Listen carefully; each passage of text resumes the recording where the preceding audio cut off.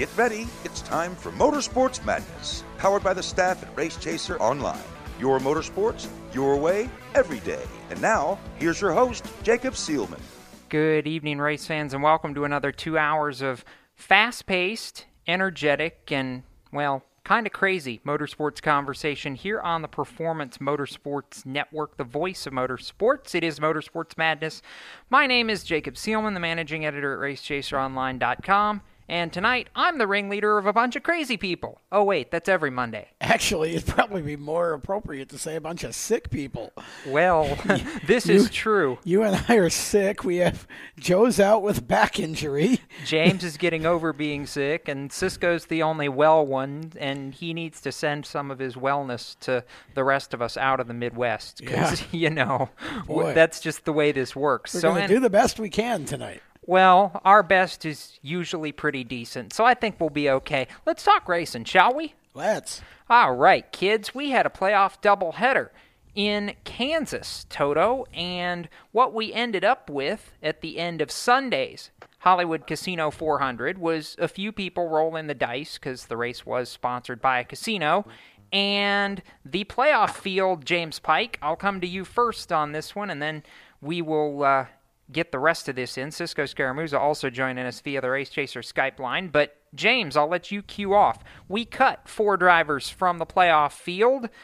Only one of them, Kyle Larson, was a surprise. But it was kind of like Truex in last year's playoffs. Engine go kaboom, advance. Which is a shame, because I think he really would have done something, and probably still will do something at Homestead, because his Homestead numbers are insane. But unless we see somebody in Homestead come up with something that we have not seen before, this, to me, with the way everything played out this weekend, becomes Truex versus Busch for the title, because I just don't know if anybody else is going to be able to run that quick, unless Jimmy somehow sneaks in there, and I guess he's in that bunch too. But I can't see any of Keselowski, Harvick, Hamlin, Blaney offering a threat at Homestead, and at least 2 of those 4 are going to get eliminated in the round of 8. That's fair enough. Now, Tom, I will come to you for a minute, because in the midst of Kyle Larson shockingly going kaboom, Matt Kenseth entered the day below the cut line and, well, stayed below the cut line, though it wasn't for a lack of trying. He was running well, and at times it looked like was going to bump out Jimmy Johnson until somebody forgot how to count. And 7 killer bees went over the wall, and that ended in not only NASCAR parking the 20 after a crash that almost saw Eric Jones flip on the backstretch at Kansas. When's the last time you said that, period? But this, to me, was just, I don't know. A, it shouldn't have happened. B, I'm with Jason Ratcliffe on this one. I sent 6 people over the wall, and you saw it on the video. The 7th guy hesitated, went back to the wall, and then went back to the car and started working anyways. But the way the rule is written, Tom, the minute his feet hit the ground, it was already over. Well, the problem that we've got here, I believe, is, and I'm not saying this as a negative to NASCAR, just an observation. Too many different situational rules. On the one hand, you have a car that leaves the pit box almost. They tighten the lug nuts. It's fine. The next hand, you have a car that changes one tire with the car for the front end over the box, pushes the car back. They get penalized. You have all these different pit situations that happen. But, and I think sometimes it just gets too confusing for these people to remember.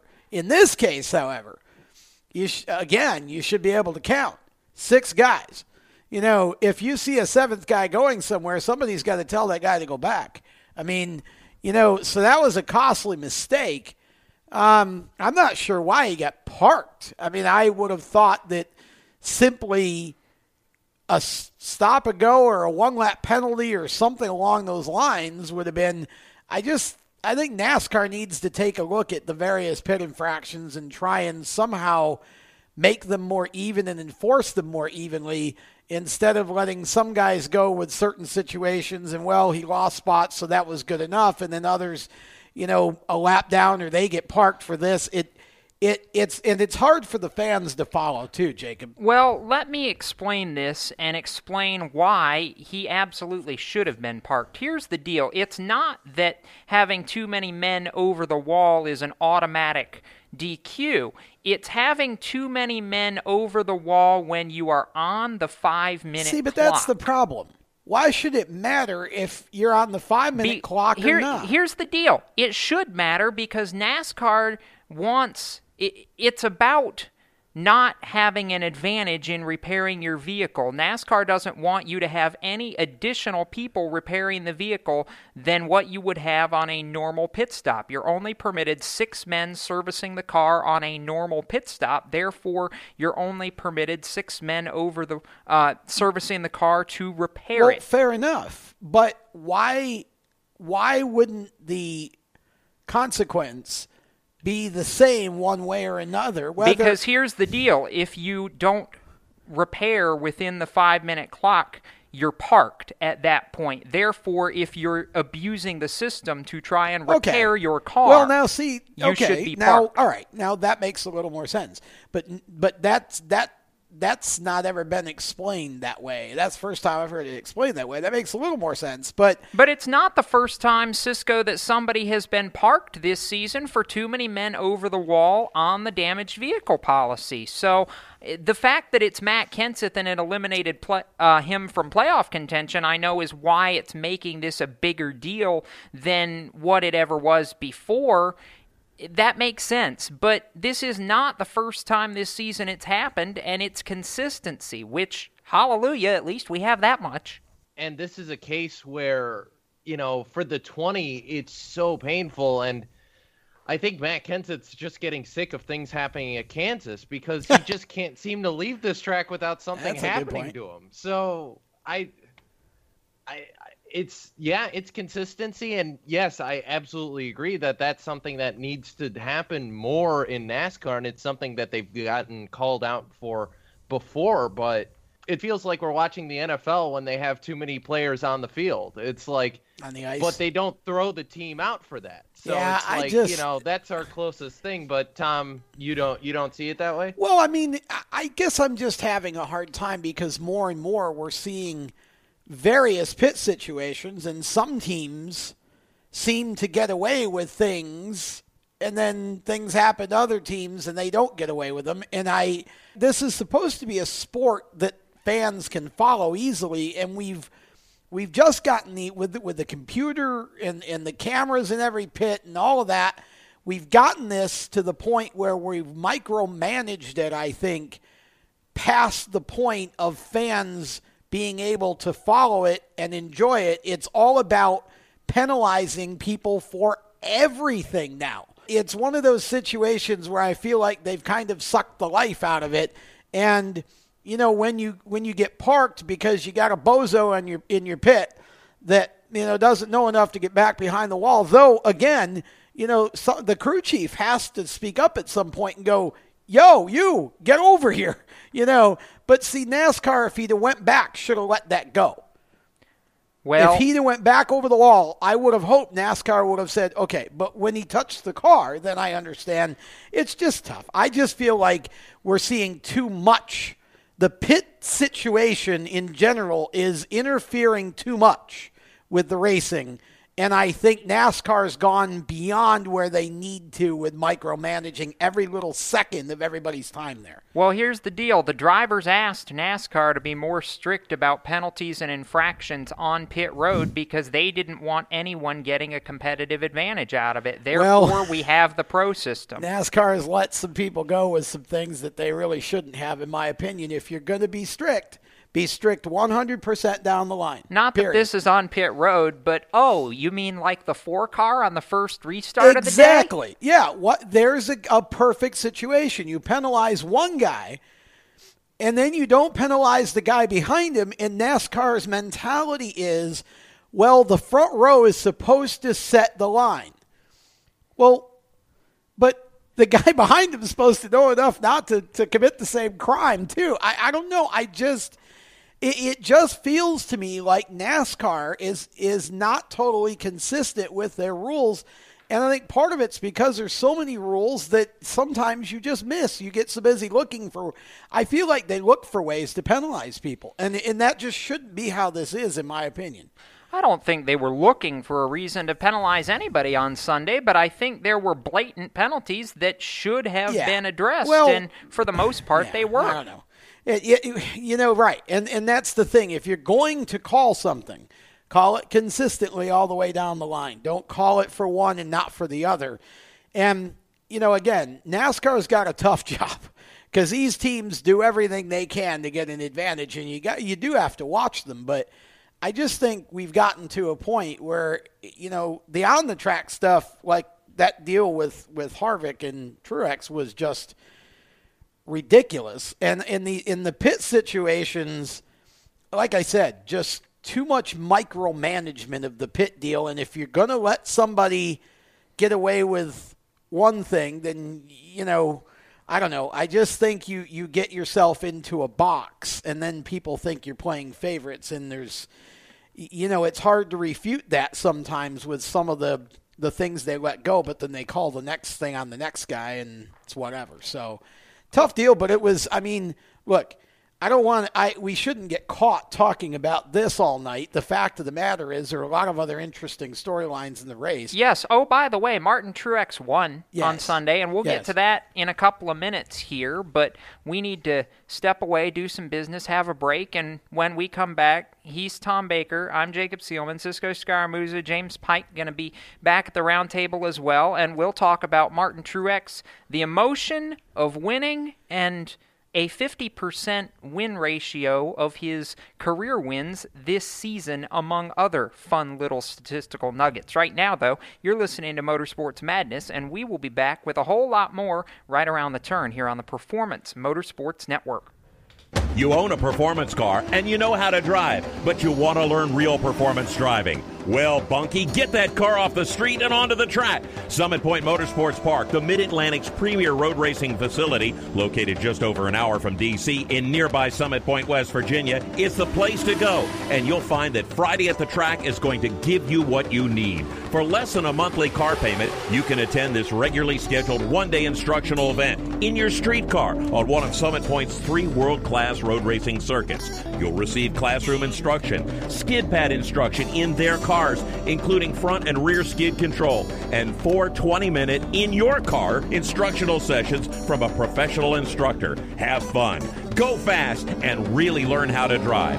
Call 304-725-8444 for class schedules and details. That's 304-725-8444. Friday at the track at Summit Point Motorsports Park. Green light. Hey girl, school zone. I'm getting hungry. Car changing lanes. You want to meet me for pizza? Stop sign. Intersection clear. Yeah, street. Pizza sounds good. Ball in street? Girl in street! It's hard to concentrate on 2 things at once, like texting and driving. Stop the text, stop the wrecks. How will you stop texting and driving? Tell us at stoptextstoprex.org. Brought to you by the National Highway Traffic Safety Administration and the Ad Council. Here's an important message from RAD and this station.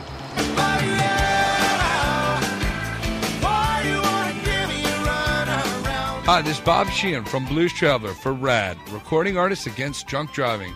I like to party just as much as the next guy, maybe even more, but the one thing I won't do after I've had a few is get in the car and drive. Don't blow it. Always choose a designated driver. Remember, music lives, and so should you. Automotive technicians and auto service trainees, how would you like to work at the beach and perform for one of the best car care centers in the nation? Louis Meineke is now looking for skilled automotive technicians to join their award-winning team.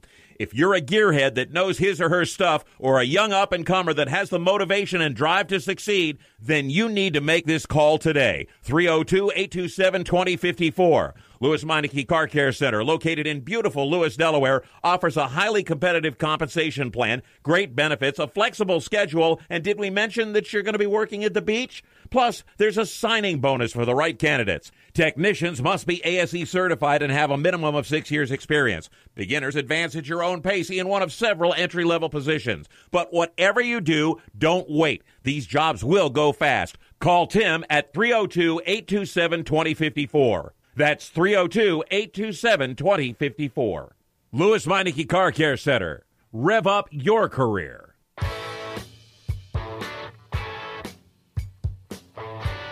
Hi, this is Austin Terrio, and you're listening to Race Talk on the Performance Motorsports Network. Now back to the show. Just for the record, tell me that doesn't fit a soft-spoken kid from Maine who drives the wheels off a race car, which, by the way, lets me say congratulations to Austin Terrio and Ken Schrader Racing on winning the ARCA Championship Friday night at Kansas Speedway. We'll have a whole lot more about that on the Stock Car Show here on the Performance Motorsports Network later this week. Right now, though, I'm Jacob Seelman.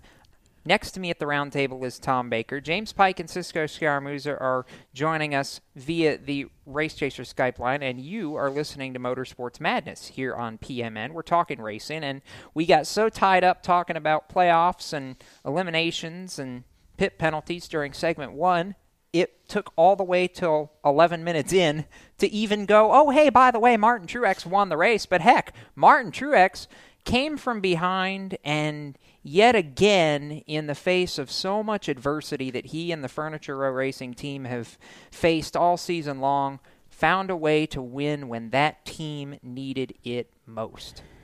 Yeah, I mean, this is what's called a dream season. When you can virtually do no wrong. I mean, this team, at every turn, when it's needed to win, they won. Mm-hmm. When they didn't need a win, they've won anyway. Yeah, I mean, exactly. You know, they really didn't need the win the other day, yesterday. But they got it. I mean, and you know what? It was a comeback too. After, it was. You know, it absolutely was. So it was a big win and an emotional win, as most of them have been this year for that team. It's kind of it's amazing to think about, isn't it? Look down the line here, and this, James, is what I call turning tears into cheers. The Kentucky win that Truex had came a couple of days after his girlfriend, Sherry Pollux, was told her cancer had come back. The win at Watkins Glen came not long after crew chief Cole Pearn had lost one of his childhood friends tragically. The win at Charlotte, though this wasn't necessarily as big on a people spectrum, Cole Pearn said over the weekend that win came after he and his wife had put down their longtime furry friend of 13 years back in Canada. And this win on Sunday at Kansas coming less than 24 hours after one of the road crew fabricators for Furniture Row on the 77 team, Big Jim Watson, passed away tragically at a go-kart event Saturday night in Kansas City from a heart attack at just 55. I mean, you look at each of these, and I will be hard-pressed to find anyone who says that Martin Truex and Furniture Row haven't been meant to win when they've needed to win. But, I mean, gosh, this season, you talk about turning heartache into triumph, and they've just done it every single time they've needed to. And not that's necessarily a bad thing, but I sure hope that means that they don't have to have someone die in order to win a race or something like that, because they've got so much speed and so much power, and they're so good. And I just don't. I mean, got all choked up about it, didn't you? Yeah, really. I'm all choked up about it. But no, not to make light of the situation. Though I think on a serious level, I'd rather not it be a case where something bad has to happen to someone in order for them to win. But I don't necessarily think it has to be, because they've had so much speed over the course of this year. They have. And I think the only the only question now for me is, what can they do at Homestead? Mm-hmm. Because this They're so fast right now that as long as nothing crazy happens, they're one of the four. They're absolutely one of the four, and probably would have been one of the four last year had it not been for the motor at Talladega. So maybe Larson can look ahead to 18 and say that's our year. But I think a lot of those people on that Furniture Racing team have been looking forward to this moment ever since the motor blew. Now they've got their chance. And they've been waiting for a year and trying to show everybody that they can get it done. You tell me they're not motivated? They're motivated. They're quite motivated. Now, before I even get into the advantage that Martin Truex has going into this coming weekend, James talks about motivation. We talked about why they had it going into this weekend. Before I have Hunter Yancey hit the button and us hear from Martin Truex, I want to add that all of us at Race Chaser Online on the Performance Motorsports Network, our thoughts and prayers certainly continue to be with the Furniture Row family and the family of Jim Watson, who passed away, like we said, over the weekend with the team. Cole Pearn actually was at the hospital Saturday night prior to the race. The team banded together. Martin Truex delivered, and after the race had this to say regarding the emotional victory at Kansas. I know this has been a roller coaster 24 hours for the team, Martin, but let's focus on the positives. Today, you won for the 7th time this season. You led more than 2,000 laps in this season. You became the first driver to win 4 consecutive races on mile-and-a-half tracks. Big day for this 78 team. How wild and wonderful is this season becoming for you? It's still unbelievable. I just got to pinch myself, one of some of these days. It's just unreal. Really proud of my team, really proud of everybody, and just a dream come true to drive for them and just do what we've done all season long. So today was a challenge for sure with all the obstacles that we faced and all the adversity we had to deal with. But, we just kept our heads down and kept fighting and, found ourselves in the lead late and took advantage of it. So, happy for everybody, all my guys. I know it was a tough day for them, losing one of their teammates last night, and for all of us just come together and talking about, hey, let's go win this one for Jim, and we did it. So feels good, and really proud of everybody just for getting through it and having each other's backs and holding each other up and getting out there and getting the job done. Okay, we're going to open the floor for questions. We'll start with Brendan, then go to Bob, and then to Sean. You said in Victory Lane that you got a text from Cole late last night. What was last night actually like for you? Did you get any sleep? I mean, what all went down from your point of view? Yeah, I mean, Cole texted me at like 11:15 or something and said, I'm at the hospital. Jim just had a heart attack and they lost him. They couldn't get him going. So I was like, oh my God, that's awful. Is there anything I can do? He's like, no, we're all here. There's nothing we can do. We just want it to be here. And so, I thought about those guys a lot, obviously, last night, and, I don't go to bed too early anyway. So I had a little bit of time to think about it, and just, just a shame, to see, 55 years old, to have that, he's got family at home, and it's definitely hard to deal with that, but it's part of life, unfortunately, and we got to move on. And today, the best we could do was win for him in his honor and just celebrate his life and what he meant to us and the job he did for us. He certainly did a lot for both the 78 and 77 teams. Cole Pearn saying, Tom, that Jim was one who kind of worked back and forth between both teams when needed, and you always hate to have a circumstance like this happen, especially during a race weekend. But my gosh, I think what got to me was after the checkered flag when NBC cut to the pit box on the 78 team, and the crew from the 77 was already coming down there. Cole was up on the box holding back at that point, tears before they finally came. And both Cole and Chris Gale, the crew chief for the 77, were in victory lane together on Sunday, as I think under the circumstance it probably needed to be. That team was as one all day on Sunday. Yeah, I mean, there's just not the words to express the emotions that you feel. And, obviously there's never a good time. And on a race weekend, the hard part is you have to find a way to do your job. You have to be able to compartmentalize and sort of put it aside long enough to do the job. And to come out of that race with a win, I mean, there is no better tribute, and there is nothing more that need be said. He went out a winner, and that's really the way I am going to remember that one. Is he went out a winner, and there's nothing more I think that you need to even say. No. Now, Martin Truex has 69 playoff points. We go into a playoff reset, and he has... Is it 69 or 690?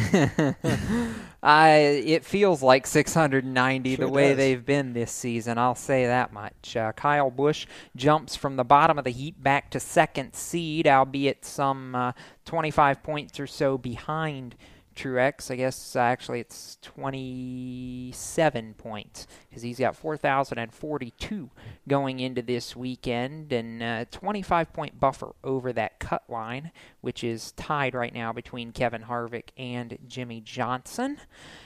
But 7 wins, that's half of his career wins this season, Cisco, for Martin Truex.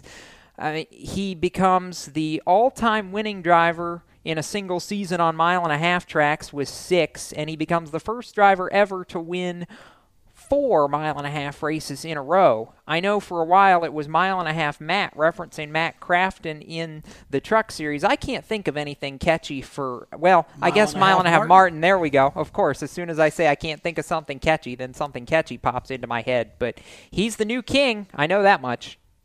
Yeah, and I was talking briefly as we went to break that it feels like we're watching someone play a video game, like start player 1, select driver number 78, because that's like numbers that you would see someone playing out of like an EA Sports game. Like that's how many wins this is. It's incredible, just the amount of dominance that 78 has.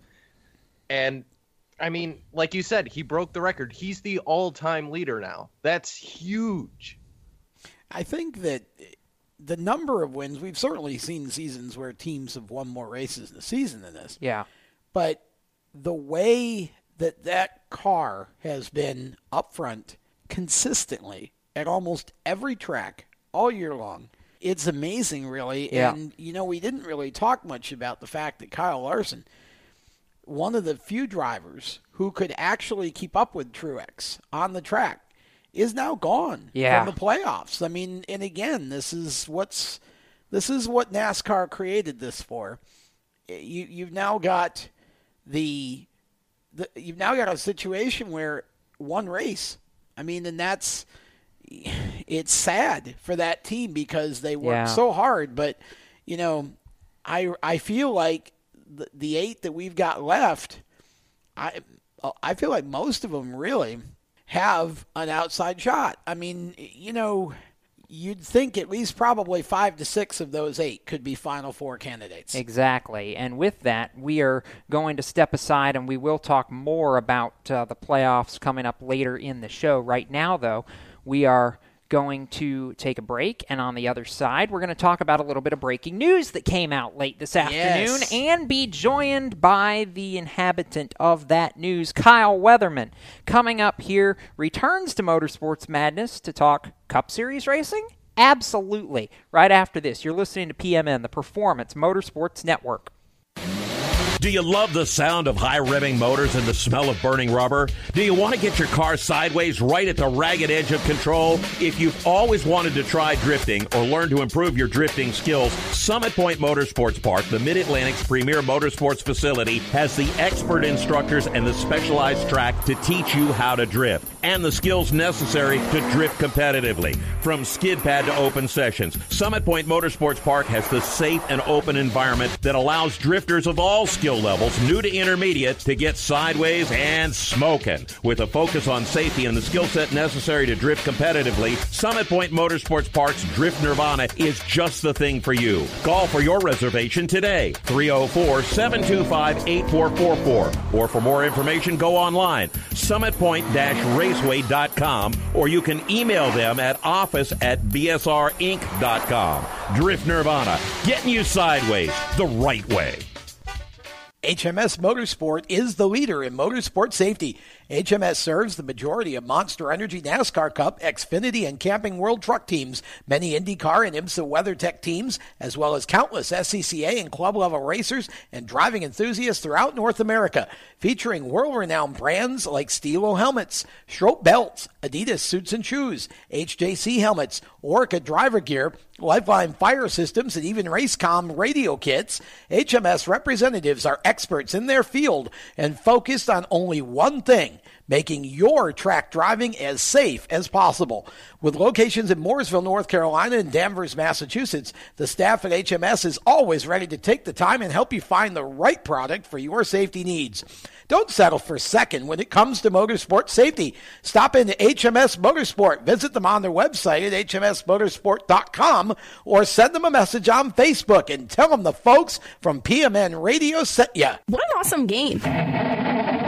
What's up with your car? I don't know. It won't start. How are we getting home? Chill. My parents signed me up for the roadside assistance from Lewis Meineke. It was free with my oil change. They'd come and get the car started or get us home and tow the car to the shop. Good to know. With my driving, my parents never know what to expect. When you join the Meineke Car Care Club with a $35 preferred service, you get 4 free months of roadside assistance, including tire change, battery jump, lockout service, towing, and more. Contact Lewis Meineke, located on Route 1, or call 827-2054. When do you think of a plumber?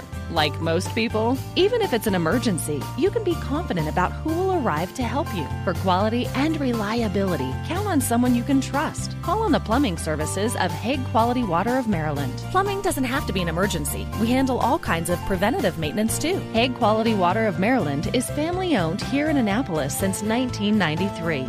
For a refreshing choice, call us at 888-84-WATER or visit us online. COPD, chronic obstructive pulmonary disease, is a lung disease that robs people of their ability to breathe. As many as 24 million Americans suffer from COPD, also known as chronic bronchitis or emphysema, and half of them don't know they have the disease. If you or someone you love is over 35 and has smoked more than 100 cigarettes in their lifetime, visit driveforcopd.org and take the screener, then take that to your doctor. I'm Jeff Stoltz, and I drive for COPD. I'm Dalton Sargent. You're listening to Race Talk on Performance Motorsports Network. Well, welcome back.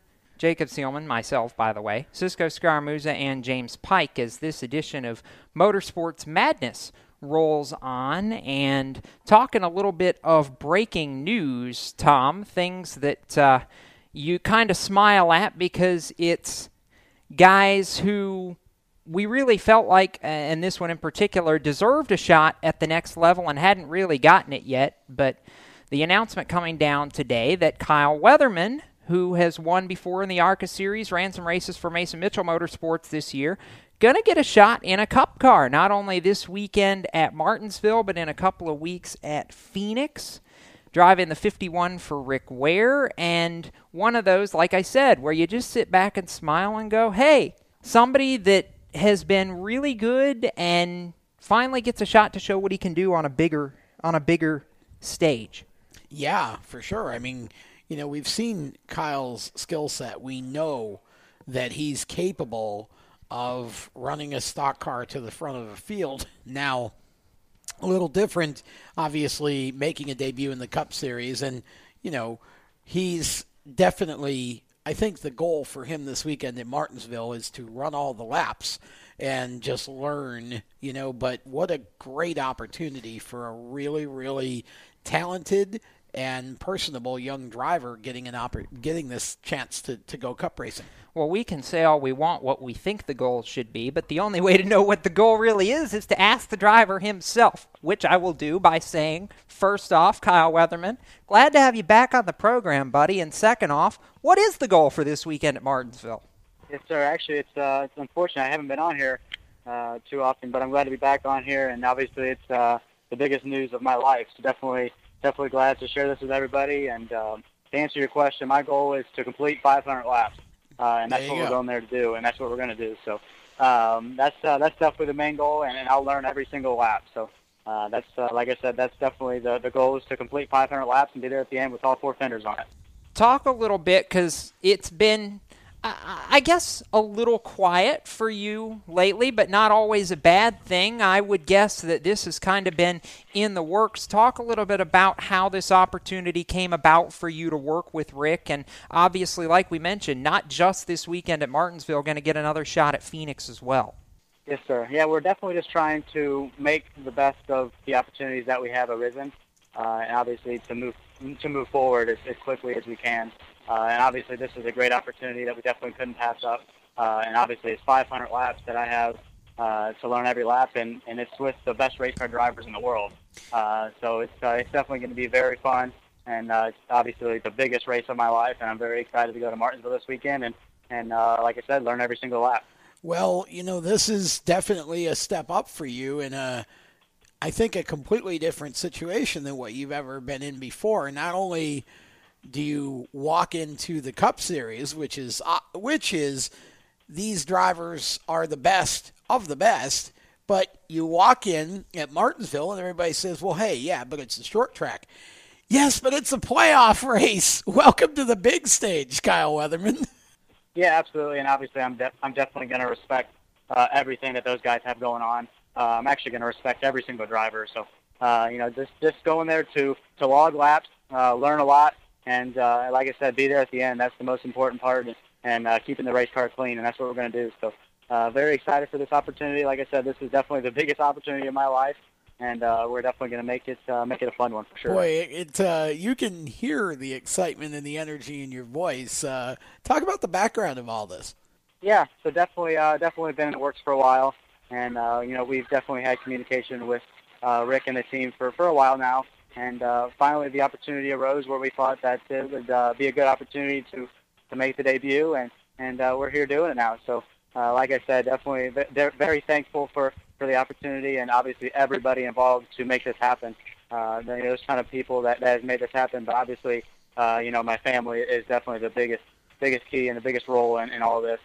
Without my dad, my mom, brother, and sister, and all their support, none of this would have been possible. So definitely got to thank them for everything they do. And there's a ton of people behind the scenes that have definitely made this happen and made this work. And I'm just so thankful and blessed to have this opportunity. And I'm definitely going to do the best of my ability and make them all proud. Well, you go from Martinsville to get your second shot on the mile at Phoenix. Those are two distinctly different racetracks. Talk about what you're looking forward to there and what you think it's going to take to adapt from one track to the other. Yeah, it's definitely going to be difficult, but I've used my resources and I've got a lot of good friends that have obviously in the Cup Series that I've been talking to, and I've been studying and watching a lot of film and watching a ton of YouTube videos. So to say the least, everything besides being on the racetrack in that physical car, I've done just about everything. So, definitely been on high racing a little bit and even practicing on that a little bit. There we go. But, definitely every resource that I have, I've used and definitely going to keep on using that to make myself better and to complete all 500 laps at Martinsville. Does it help your confidence a little bit, Kyle, because so much of your racing background is on short tracks, that these two races are at facilities that, Martinsville obviously a true short track, but Phoenix in a way kind of drives like a short track as well? Yeah, I've definitely ran well at a lot of the short tracks in the ARCA series, and obviously like you said, I've going to Martinsville, obviously that's the short track of the NASCAR series. So very excited to see what we can do and definitely make the best of the opportunity that we have. But obviously short track is where we all grew up, starting in legend cars and go-karts and bandoleros and stuff like that. So to kind of go back to that and to definitely just learn, like I said, learn every single lap. And 500 laps is a long race, so I've definitely been trying to prepare myself for that, drinking a lot of water, eating the correct food and stuff like that, just to start preparing and getting that all situated also.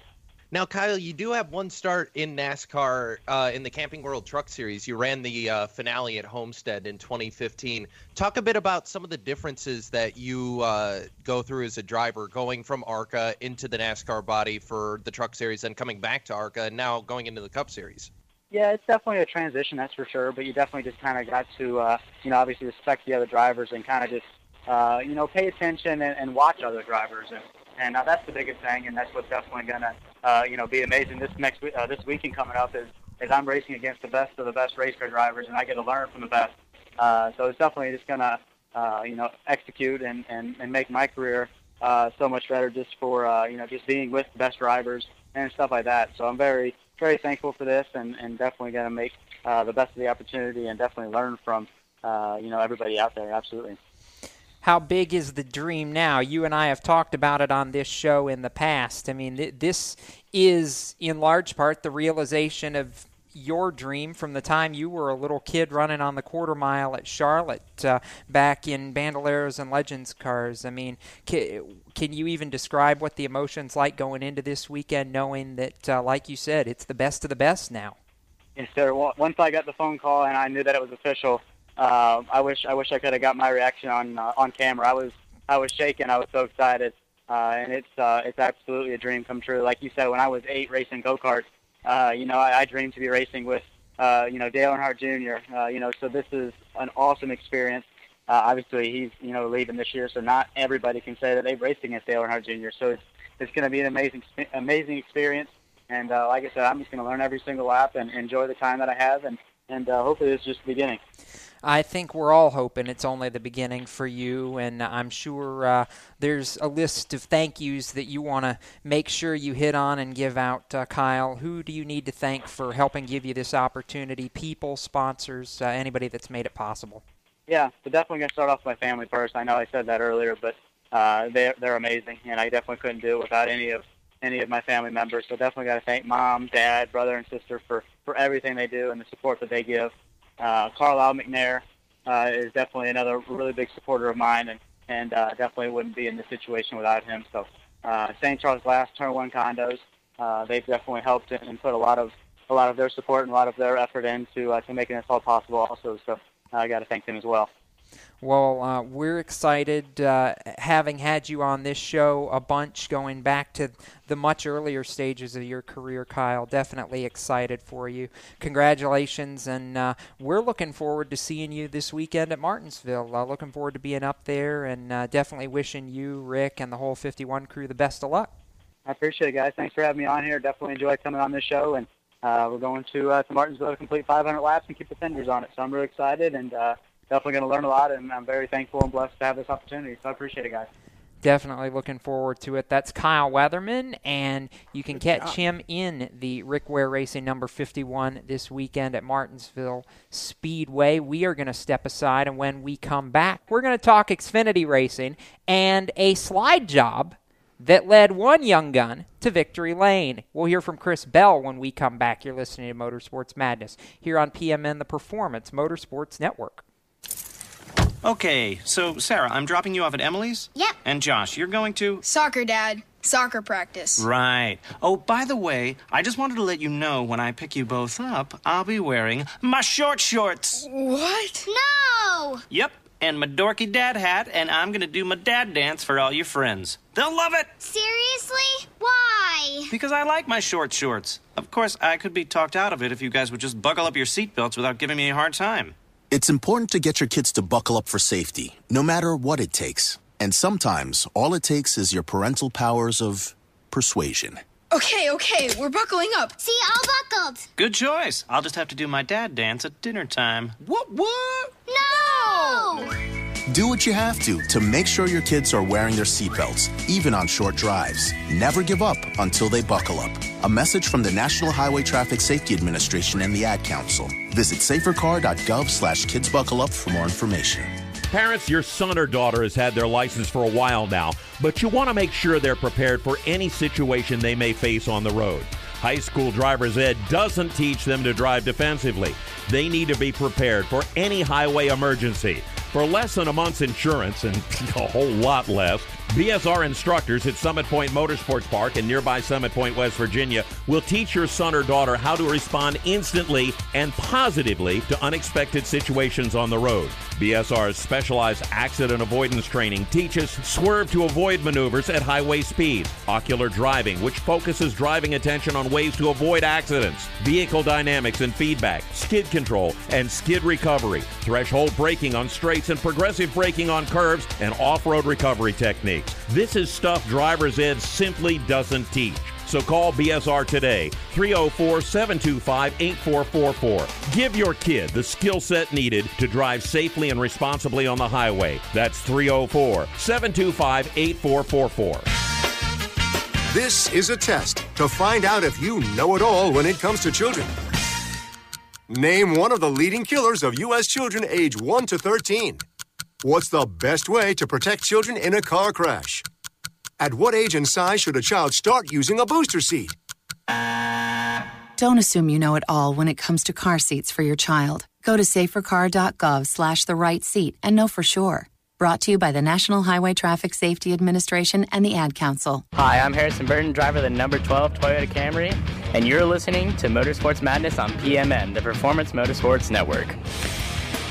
Well, this has been a good night, hasn't it? We had the ARCA champ, the K&N East champ. We're doing good on our champion re-entries here. Yeah. Exactly. Hunter Yancey's kicking tail there behind the glass. And in case you're wondering or just joining us, I'm Jacob Seelman. He's Tom Baker. James Pike and Cisco Scaramouza are also with us here on this program, which is Motorsports Madness on the Performance Motorsports Network.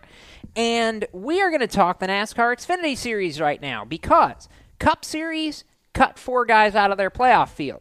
The Xfinity Series started their second round of the playoffs at Kansas on Saturday. However, a playoff driver for the 4th time in 4 playoff races did not win. And for the 3rd time in the last 4 weeks, it was a first-time winner.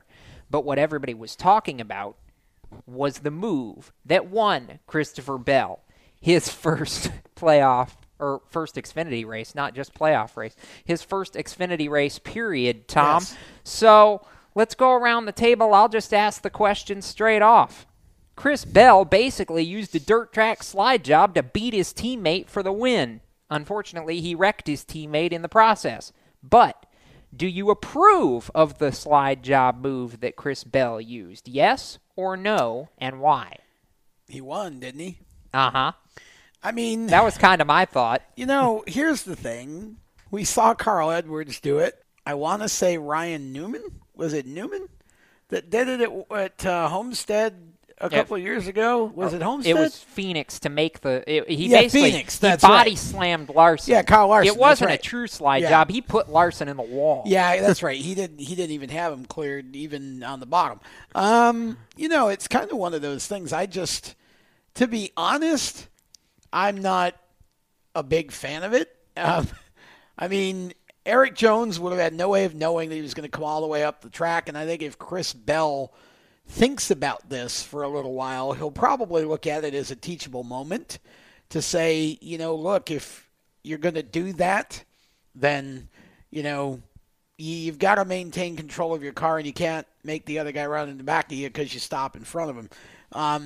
But you know, it's one of those situations, and it certainly made for some drama at the end and something for all of us media types to talk about, but you definitely don't want to wreck a teammate of all people. Cisco. I mean, once again, he did win the race. I would just say for him, I wouldn't expect any Christmas cards from the Eric Jones household coming up this December. Yeah. But it sets a precedent. If that's how you're going to race, that's how people are going to race you back. So I just hope that Chris realizes that a lot of people in the NASCAR community took a big look at what happened there. And I don't think they're going to forget anytime soon. James?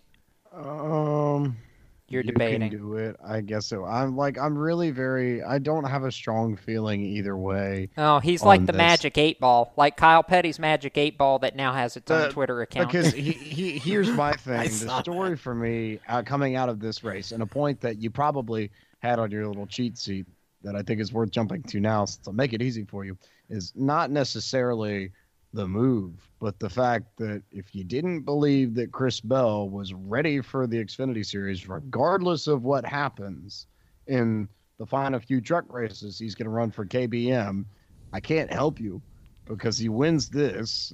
He's run, what, 2 or 3 other ones? I know he ran Charlotte in May, and probably a few. Yeah. This was Is there another one besides that? 5 of 8, I think. This was 5 of 8, because they added one somewhere along the way. That's right. But still, he's been, top 10, top 15, I think, in just about all of them. I'm going to cross-check that and make sure I'm not an idiot now. And, the numbers have been there. The performances have been there. Now he gets the win, and it's almost early. I mean, shoot, Chris Bell may end up being a championship favorite next year in this thing if he keeps up at this rate. He's, of all the guys who have come from, like, open wheel and dirt in the past few years, and for all of them that have struggled with the transition, he's been the one that's been able to figure it out, and is the one that's probably going to end up running one of Joe Gibbs' Cup cars someday. This is just another step along that ladder. Sooner rather than later, I'll say that. And Tom, I think James makes a good point here in the fact that he's managing the transition from dirt to stock car arguably even better than the guy who mentored him for a couple of years, Kyle Larson. See, I'm not sure. Well, exactly. I see where you're going with that, because in the aspect of he's finishing, he's running up front, he's winning, he's not taking himself out of races by being too aggressive and bouncing it off the wall every week. I agree. I'm not so sure I totally agree with Cisco that everybody's going to be, remembering this as, I think Chris is going to be allowed to overreach once. He's new, but obviously it becomes a pattern. But I look at this and say James is exactly right in looking ahead and saying, I think you make Chris Bell an early favorite for the 2018 championship. Remember, Joe Gibbs didn't have a single driver other than Matt Tifft running for the championship this year in that series, and Matt is in the playoffs running for the championship. So, Oh, by the way, though, he did not get off to the auspicious start that he was hoping for in the round of 8 either. No, but he's still there, and they're all still within a race, so anything can happen going forward. Yeah, though nobody's comfortable. The 3 junior cars got themselves a whole lot more comfortable. Maybe, Just but saying. Ask Kyle Larson about comfortable.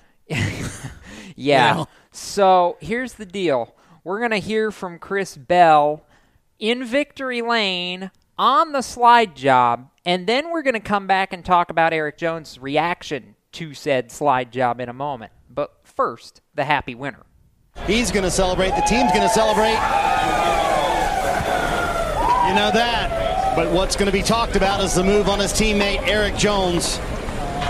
Impressive win for you, but I got to ask you, any second thoughts about the move that you pulled on your teammate, Eric Jones? I haven't seen it, so I can't really talk much about it. But I never want to wreck anyone, especially my teammate. But I don't know. My spotter said clear. I drove it in really deep. I felt like I cleared him. I don't know. Here's the replay. Yeah, I don't know, man. I was clear, so it's my first Xfinity win. I'm sorry that Eric couldn't finish the race, but man, I'm just stoked. This thing was awesome. This JBL Toyota Camry was absolutely outstanding, and I'm really thankful to be able to be a part of this Joe Gibbs Racing Foundation. It's a dream come true to be here, and to be able to win in the Xfinity Series is just it's something that I dreamed of as a kid, so really excited about that. Eric says he wishes it was racing for the winning, but he said that was a wreck for the win. Your thoughts on that and what you might say to Eric after this? Well, I'm going to apologize. It sucks that we couldn't race it out or he didn't finish the race, but I don't know, man. I cleared him there, and we're both on old tires. We're both sliding around, and I was going to the top. On a few laps, did you think, hey, I might be able to catch him here, because it looked like he was going to run away with this thing? Yeah, well, I ran him down from however far back I was, and then I got there, and it's always tough to make the pass because you get up there and the air gets disturbed, and it's tough because you don't have the grip that you have by yourself. But, just really thankful to be here, and bummed the way it finished, but happy it held on. I'll say this much, Tom, in the fact that you referenced it just now in our chat, that he was clear in the other lane, and then Eric Jones says, this isn't dirt track racing. Yeah, that's what Chris needs to realize is that when you're clear on the bottom, if you're carrying all that momentum and you go up to the top, you're going to have to lift to keep yourself from hitting the wall. So what he sees is clear, and on a dirt track, it's a little different because, number one, on a dirt track, you see people giving the slide jobs all the time. And, you know, what happens is you see the one guy coming up and the other guy goes right down and slide jobs him back.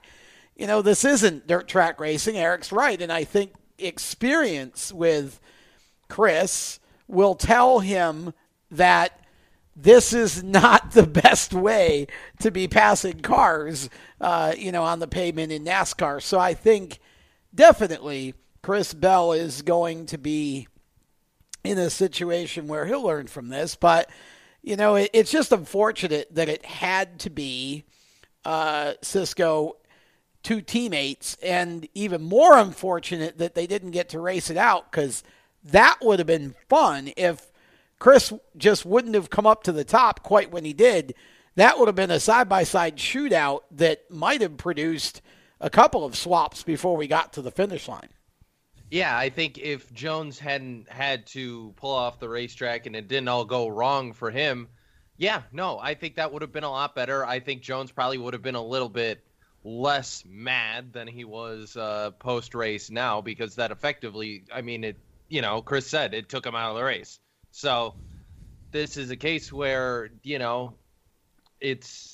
I don't think, hindsight's 20/20. You've been saying it the last couple of weeks, and I think Chris Bell, if he could have done the move slightly differently in order to keep Jones in the race, he probably could have, but he fired it in, he got the win.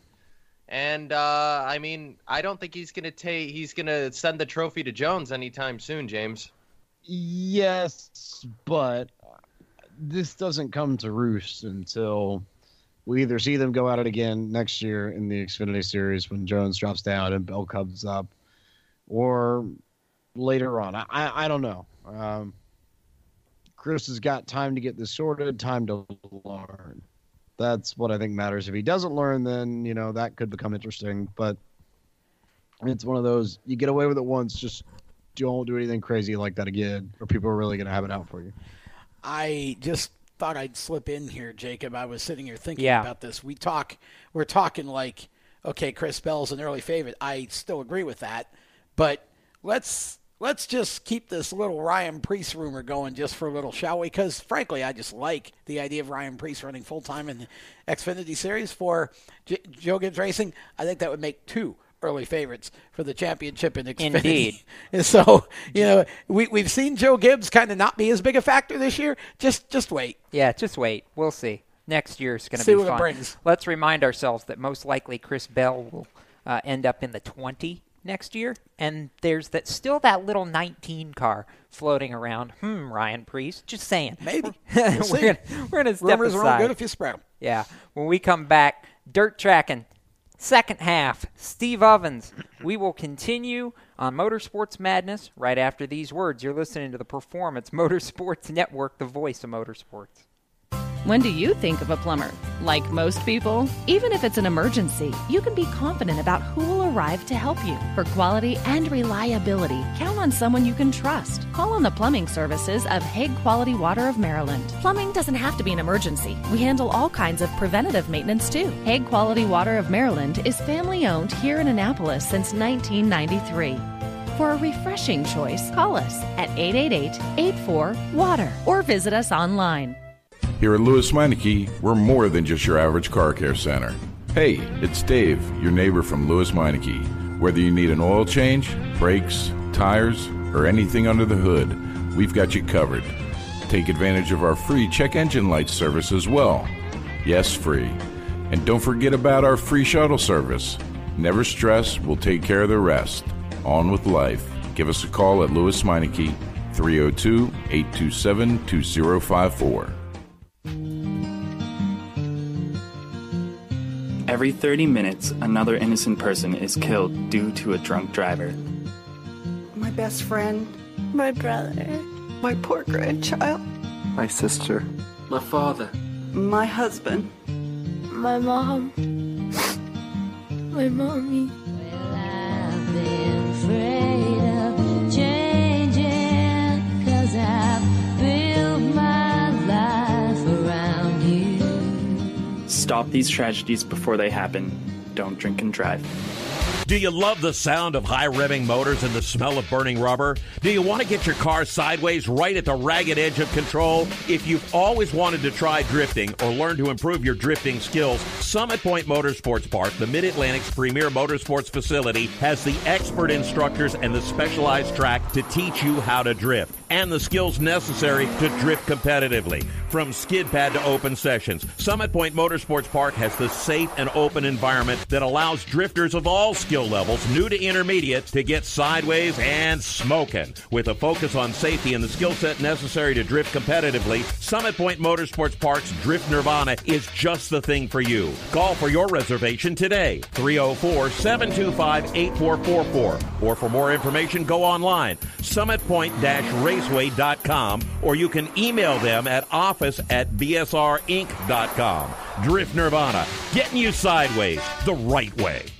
If you own a gun, you have a full-time responsibility. When you aren't using it, be sure it can't get into the hands of curious children, troubled teenagers, a thief, or anyone else who might misuse it. Your family, friends, and neighbors are all counting on you. Remember, always, lock it up. For more information on firearm storage safety, visit ncpc.org. This message brought to you by the National Crime Prevention Council, the Bureau of Justice Assistance, and the Ad Council. Hide the kids. It's time to get dirty with the Race Chaser Online crew. Here's your host, Jacob Seelman, with Turn 5 Live's curator of Casa de Pork Chop, Stephen Evans. Hi, that's you. Me, by the way. Welcome back to Motorsports Madness. If you're just joining us, we are just past the top of the hour here on the Performance Motorsports Network. As said, I'm Jacob Seelman. The guy who answered me is Tom Baker. He's a little crazy. I mean, I'm more crazy, but still. I was going to say. James Pike, Cisco Scaramuza, also with us at the round table, as is Dr. Dirt, Steve Ovens, who joins us now. Steve, I'm going to take you back to the very beginning of the season. I think one of our shows in January was when we set up this little bet about who was going to have the better season, Brandon Sheppard or Josh Richards. And we went through all these scenarios. But I'm going to be honest, I don't think either of us planned for our little bet having a possible scenario where it ended in a tie. Because Brandon Sheppard has all but clinched the World of Outlaws Late Models Championship for this season. And yet, here's Josh Richards, who on the final night of the season did what he had to do, won the race, took advantage of his rival's misfortune, and not only pocketed $100,000 for winning the Dirt Track World Championship, he wins the Lucas Oil Late Model Championship in the process for Best Performance Motorsports. Hello, gotcha. Yeah, and it is, you know, I at this point with them being tied, I almost have to give the nod to Richards. And you know, we've talked about this all season long. You know, one reason I would give Richards the nod, even though they're tied right now, is because of the competition level. But number two, Richards had to close the deal essentially with a win. Mm-hmm. I mean, I know that there were other scenarios where, you know, Richards could finish here and T-Mac could finish there and still clinch the championship. But at the end of the day, we talked about this last Monday night. The goal for Richards this past weekend was to go win the race, and that's exactly what he did. And whatever happens to McCready happens at that point. And I'll be honest with you, I didn't expect this outcome. I really didn't, because I felt like McCready and the Longhorn team, I really felt like they could just go in, log a top 5, and seal up this championship regardless of what Richards did. But they got through qualifying pretty well. And when it came to the race, it just didn't happen for these guys. And Richards goes on to win, and T-Mac finishes back in, I believe, the 13th spot. And I think it might have been a little further back than that. But 17th in the final rundown. Yeah, 17th. That's right. They were at one point in the 13th spot and then fell back 4 more spots before the end of the race. And, for Richards, this is that, to me, Jacob, this is that last notch in the belt for him that, just adds to what I think was already going to be a Hall of Fame career. But now we enter him in the conversation of, best dirt late model driver ever. And there's guys like Bloomquist. I think in a few years we'll even have Brandon Shepherd as a part of that conversation. But Josh Richards has elevated himself to best ever status after this weekend. I want to add to this before we get too deep into focusing on Josh, Steve. Can I just make the point that, by the way, the pass he made to win the race Saturday night was on the car he drove last year, that he passed Brandon Shepherd and the Rocket won to win that race? I mean, just saying. It's fitting, isn't it? It is. And don't you think that out of any of the cars in the field Saturday night, you got to believe that when those two drivers see one another on the track, that it's elbows up and you dig just a little bit deeper trying to make a pass on that car. Now, Tom, I'll ask you this question just because I think you may have perspective from having been in this sport and around similar situations in the past, but can you imagine what Mark Richards was going through in the second half of that race, seeing the car that he owns leading the race and his son trying to pass said car and win the race to win the championship? If you're Mark Richards, I imagine at that point you just close your eyes and tell somebody to tell me when it's over. Well, let's see. IMSA in the future, Wayne Taylor Racing and Penske. Yeah, really. It's got to be a tough situation, and it's one of those things where, nobody really knows everything that went into that whole sort of breakup or swap or whatever. Sometimes it just becomes about being restless for difference. Yeah. You just want to see if you can go outside of Dad. Outside the comfort zone. Yeah, and see what the other side looks like and feels like. I guess I would say that based on the race over the weekend, it feels pretty good.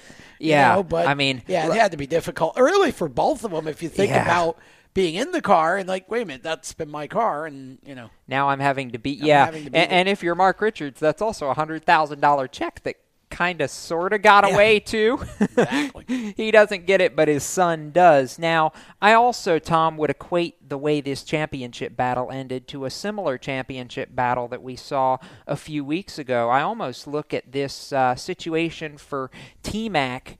This was kind of the Todd Gilliland syndrome because McCready had 2 flat tires in that 100-lap race on Saturday at Portsmouth, and that was really what set him back and prevented him from being able to capitalize and seriously challenge for the championship. And really the same for Bloomquist, who had a flat tire that took him out of it too.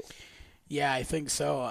You ask yourself, what can you do as a driver about flat tire? You can't. Nothing. And to have 2 of them, that's just double maddening. And it just wasn't meant to be, I guess. But I don't care what anybody says. There's depth in that series, and you could take the top 10 drivers, in my opinion, and just flip a coin from week to week. You never know who's going to win, Steve. And, I think it's kind of cool that we've gotten to the point now where that's the situation. And it's been fun watching Josh Richards against his former ride all year.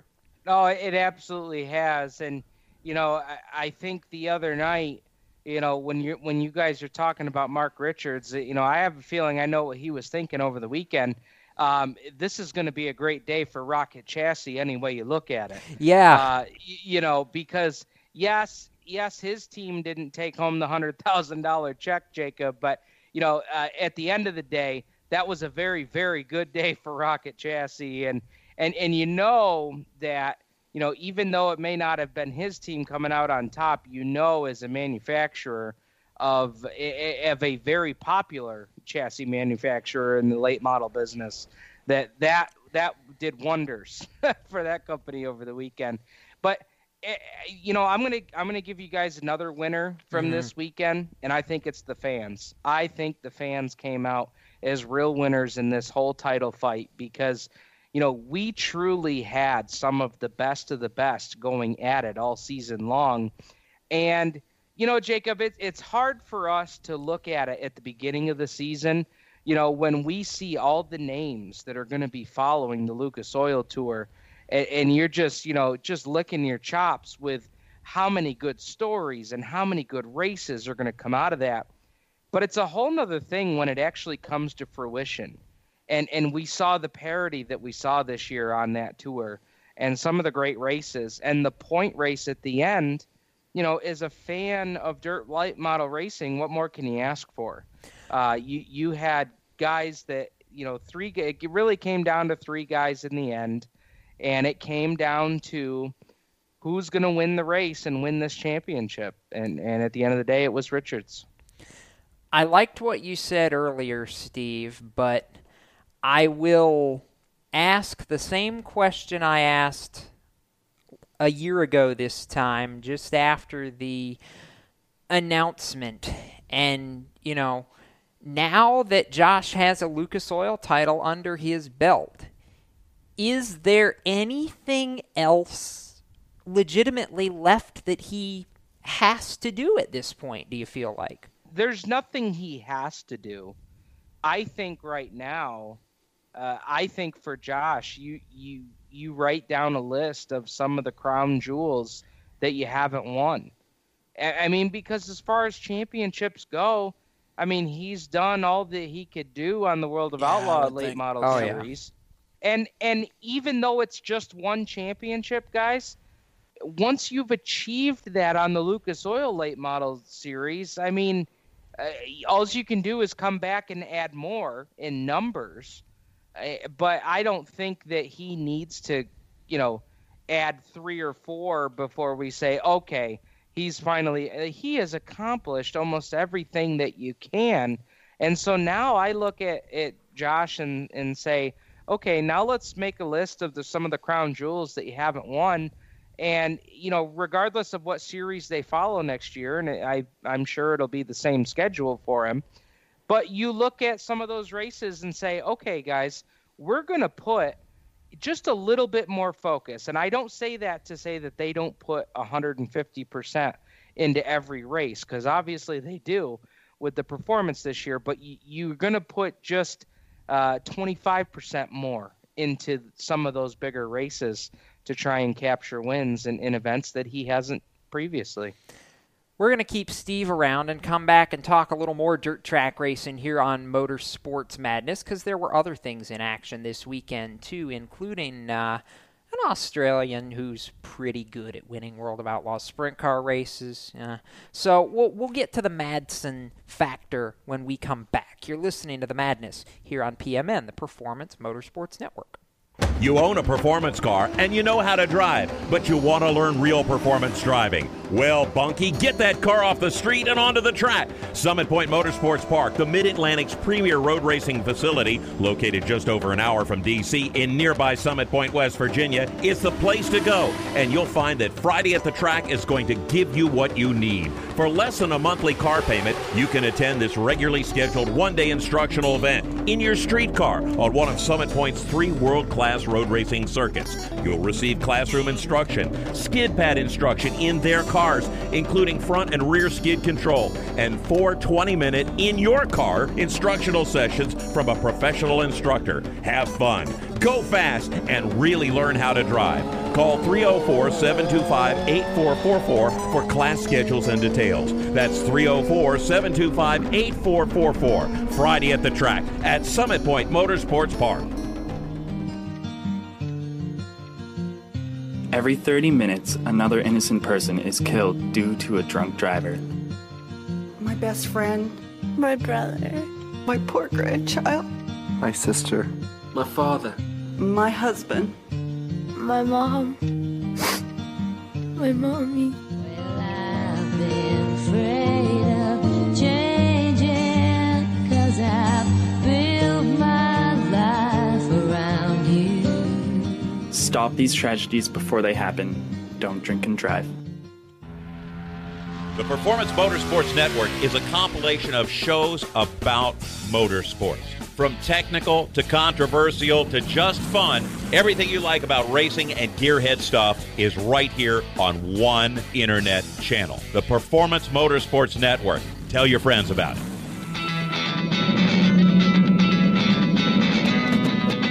Hi, I'm Reed Sorensen. Racing has been a part of me and my family for as long as I can remember. I had to make tough choices early on to get to the top. It took hard work and dedication. But it's those tough choices that help me prepare for challenges I would face as a cup driver. Make the right choices today and be ready for the challenges tomorrow. This message is brought to you by the U.S. Air Force.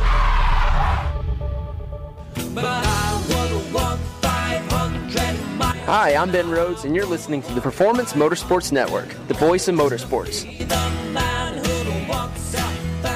Welcome back to Motorsports Madness here on PMN. Jacob Seelman, Tom Baker, James Pike, Cisco Scaramouche, and Dr. Dirt Steve Ovens joining us as we talk racing here on the network and of the dirt track variety right now. I said before the break it was the Madsen effect or the Madsen factors. Maybe the better word for this is Madsen Madness, because my goodness, he just seems to find a way to win World of Outlaws races lately. Yeah, one way or another, I think that it's kind of interesting with him because he'll go a while and you hardly even know he's there. I know. And then all of a sudden, he gets hot.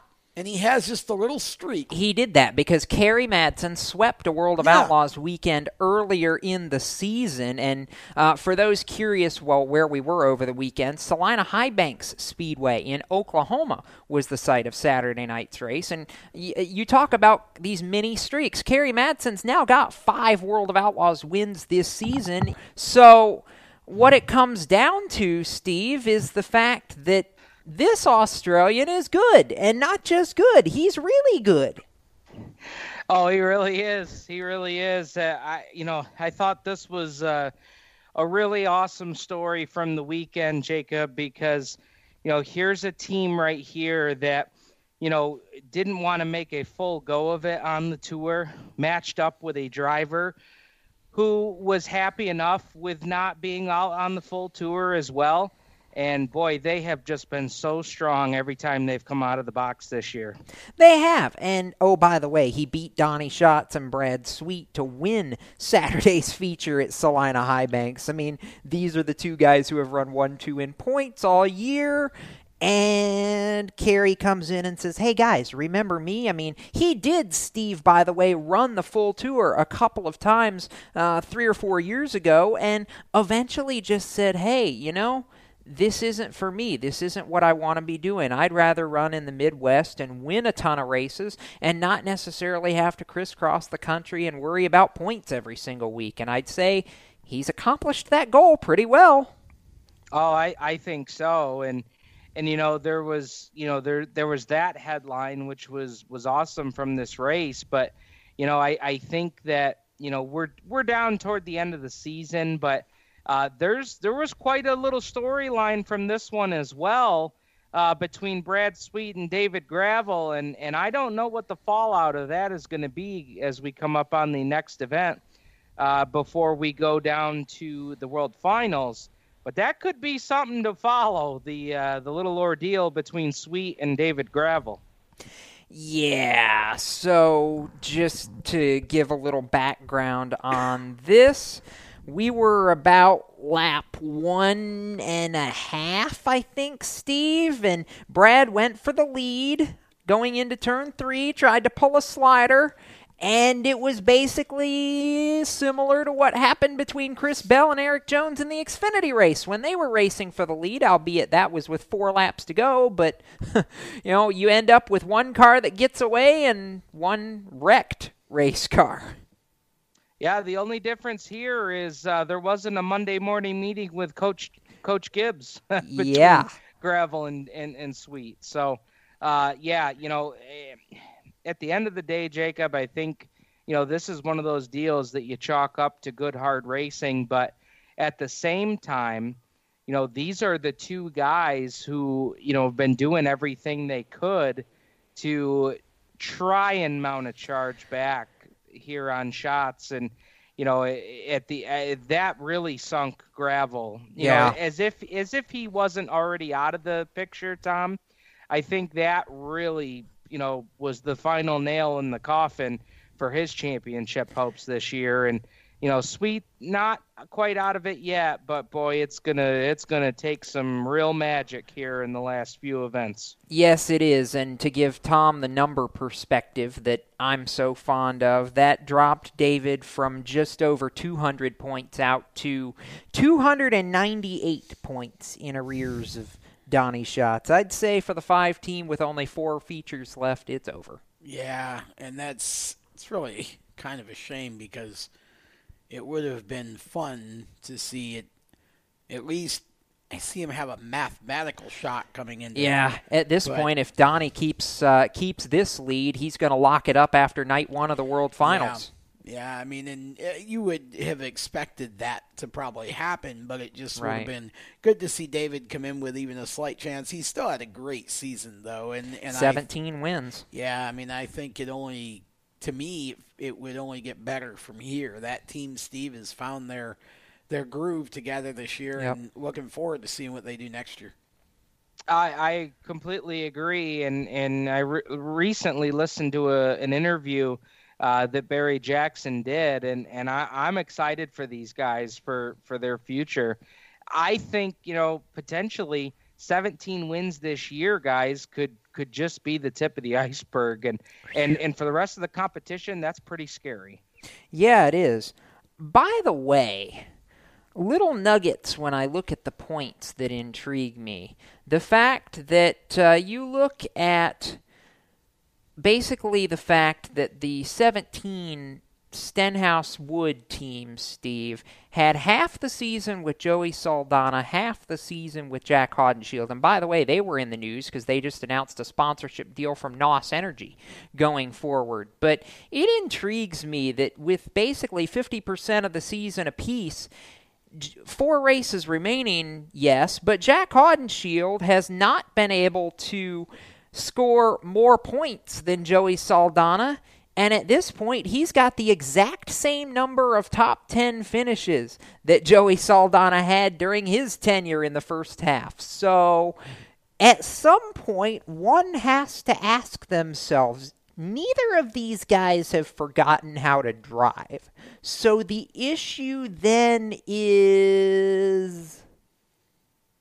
Well, I don't know what the issue is, Jacob, but I can tell you that when I saw the press release come out about NOS Energy signing up with these guys, my first reaction was, wow, this wasn't based on performance.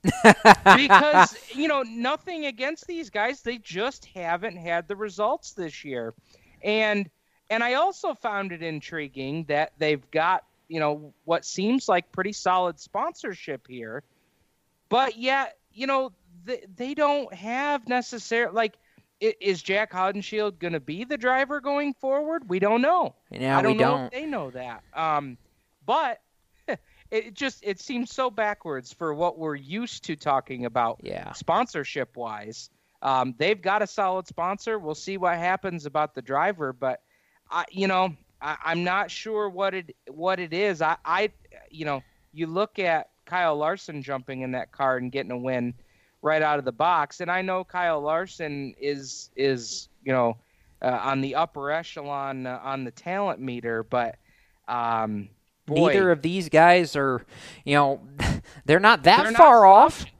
No, exactly. No, not at all. But at the same time, the results just haven't been there. No, so they that'll haven't. be interesting to follow. Yeah, it really will be. And oh, by the way, Steve, lest we forget, there was another race on Friday night of this past weekend at Lakeside Speedway in Kansas City, down the road from the Cup race. And some guy who's sponsored by FVP, who's kind of famous around those Midwest parts, may have won the race. I mean, Brian Brown, hello. Yeah, and here's a guy to look at as we come into this final stretch of races for the 2017 season. Don't be shocked if Brian Brown doesn't come to the World Finals and win again? Get a win or two. Yes. That would be fun. I'll say that. And, another guy that is going to be really, really interesting to follow at World Finals, Jacob, is going to be the old wily veteran Brett Hearn, who picked up his 12th Eastern States 200 victory on Sunday, collecting $35,000 and getting a little bit of revenge on Stuart Friesen after finishing second to him after seeing a right rear tire go flat in turn 3 on the final lap. So Hearn wins, Friesen finishes in the second spot. And a great weekend out there at Middletown for Eastern States weekend. Yeah, let's see. What was that, Steve? Number 304 for Brett at the track all time, if I remember right? You know what? I don't have Brett's numbers here, but I think it was 304, because I know he got 300 a little while back. And if I remember reading right, it was 304. And think about this way, too.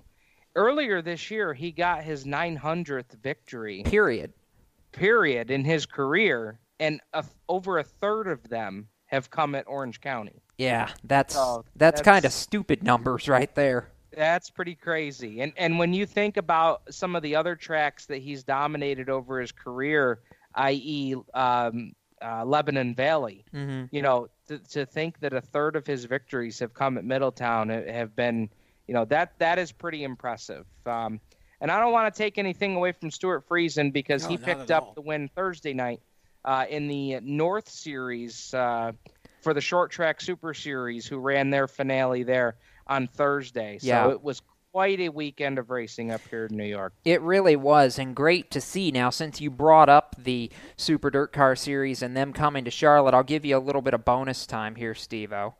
Matt Shepard and Billy Decker come in separated by 30 points with 2 features to go.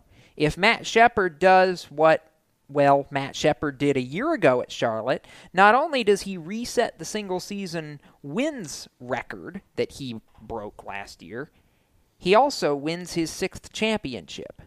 But Billy Decker's been no slouch and won at Brockville to keep this close. Which one? Pick 'em. Shepard has the lead, and he just needs to go into Charlotte and take care of business. And, as long as he doesn't have a Charlotte meltdown like we saw he had a few years ago when racing for HBR, I think Shepard gets it done. He got win number 40 on Saturday night in the Dutch Hogue Memorial up here in the Northeast at Outlaw Speedway. So he's coming in after picking up his 40th feature win of the year. And, Billy Decker, I'm not going to count them out, but I got to go with Shepard. He's got the lead, and all he needs to do is come into Charlotte and do what he's been doing since returning from suspension. And I just think he gets it done. If he does, it'll set all sorts of records on the Super Dirt Car Series that we'll talk about another time. As always, a pleasure having Steve on, and with that, we are going to go to a break, and when we return, there was a Formula One race in this country that we can talk about, and there was some fun little Australian racing that was not in this country that James is going to have fun talking about. So F1 and supercars on the other side of this. You're listening to Motorsports Madness here on PMN, the Performance Motorsports Network. Parents, your son or daughter has had their license for a while now, but you want to make sure they're prepared for any situation they may face on the road. High school driver's ed doesn't teach them to drive defensively. They need to be prepared for any highway emergency. For less than a month's insurance, and a whole lot less, BSR instructors at Summit Point Motorsports Park in nearby Summit Point, West Virginia, will teach your son or daughter how to respond instantly and positively to unexpected situations on the road. BSR's specialized accident avoidance training teaches swerve to avoid maneuvers at highway speed, ocular driving, which focuses driving attention on ways to avoid accidents, vehicle dynamics and feedback, skid control and skid recovery, threshold braking on straights and progressive braking on curves, and off-road recovery techniques. This is stuff driver's ed simply doesn't teach. So call BSR today, 304-725-8444. Give your kid the skill set needed to drive safely and responsibly on the highway. That's 304-725-8444. You hear that? That's the sound of America's only sports car. That's right, it's a Corvette. But not just any Corvette. It's your Corvette. It's that who cares if there's traffic part of your day. And this can be you when you come to Cooper Corvettes. With 60 years of Corvettes to choose from, there's always a Corvette in your budget. And they'll service any Corvette you bring in. Cooper Corvettes on Route 1 just north of Quantico and Triangle. Call, click, or visit CooperCorvettes.com. HMS Motorsport is the leader in motorsport safety. HMS serves the majority of Monster Energy, NASCAR Cup, Xfinity, and Camping World Truck teams, many IndyCar and IMSA WeatherTech teams, as well as countless SCCA and club-level racers and driving enthusiasts throughout North America, featuring world-renowned brands like Stilo helmets, Schroep belts, Adidas suits and shoes, HJC helmets, Orica driver gear, Lifeline fire systems, and even Racecom radio kits. HMS representatives are experts in their field and focused on only one thing: making your track driving as safe as possible. With locations in Mooresville, North Carolina, and Danvers, Massachusetts, the staff at HMS is always ready to take the time and help you find the right product for your safety needs. Don't settle for second when it comes to motorsport safety. Stop into HMS Motorsport. Visit them on their website at hmsmotorsport.com or send them a message on Facebook and tell them the folks from PMN Radio sent ya. Hi, this is John Ondrasik of Five for Fighting, here for RAD, the entertainment industry's voice for road safety. You know, style is a personal thing, and your lifestyle is your business. But if you take it on the road, it becomes everybody's business. So please, plan ahead, designate before you celebrate. Friends, don't let friends drive drunk. A public service announcement brought to you by RAD, the National Association of Broadcasters, and the Ad Council. Hi, I'm John Holloman, and you're listening to Race Talk on the Performance Motorsports Network. Now back to the show. Welcome back to Motorsports Madness here on the Performance Motorsports Network. Jacob Seelman, Tom Baker, James Pike, Cisco Scaramuzza with you talking racing and talking, well, I would call this the international racing segment, except Formula One was stateside on Sunday for the United States Grand Prix. And just like we have in 4 of the last 5 years, James, Lewis Hamilton likes the stars and stripes. +1 to Formula One for doing breast cancer awareness podium caps. But I wanted them to go +2 and make them the big hats that they wore in the inaugural season. Oh, the big Texas size hats? Yeah, if you're Yes. in Texas, you know. And didn't they do it with sombreros in Mexico in 15 too? I believe so. Pretty sure yes. they did. But I want to see more of that kind of thing, because that's good. And that's good marketing from Pirelli. But yeah, Lewis is really good here. Should we be that surprised? No, we really shouldn't be. I think what's so amazing to me about all of this, Cisco, is not only is Lewis good, really, really good in the States because he got his first ever U.S. Grand Prix win at Indianapolis back during his rookie season, but this track, I mean, he has owned Austin, Texas for the most part since it was added to the F1 schedule and has won every race but one here. And the only race he didn't win, he was in contention before misfortune took that from him and gave it to Sebastian Vettel. So maybe we just need to rename Circuit of the Americas Lewis Hamilton International Raceway or something. Yeah, I agree with that, but that was not the only storyline to come out of this race. No. And the other massive storyline to come out of that was the fact that on the last lap... The pass that wasn't really a pass because the stewards said it wasn't a pass? Yep. So, for those of you who weren't privy, Max Verstappen was sitting in fourth place behind the two Ferraris and decided on one of the final corners of the racetrack to jump across the track boundaries and pass Kimi Räikkönen to grab third.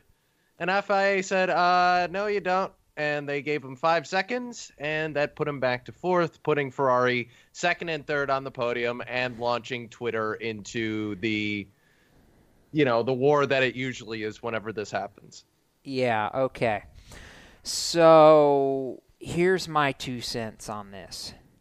Dear FIA, like NASCAR, stop micromanaging everything. Yes. Sincerely, everybody at this, at least everybody at this round table. I'm sorry.